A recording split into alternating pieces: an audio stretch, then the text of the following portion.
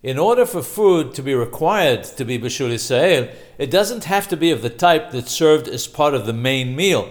If it's served at a banquet as part of the hors d'oeuvres, it would also be required to be Bishul Yisrael if it's not also eaten raw.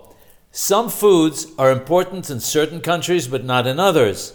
If in the country where one lives that food is served at banquets either as an hors d'oeuvre or as part of the main meal, then it requires to be Bishul Yisrael. If in another country it's considered to be an unimportant food and the king would not have it on his table, then in that country Bishul Yisrael is not required. Whether or not the food changes its qualities as a result of the cooking is not one of the factors in deciding whether it requires to be Bishul Yisrael or not.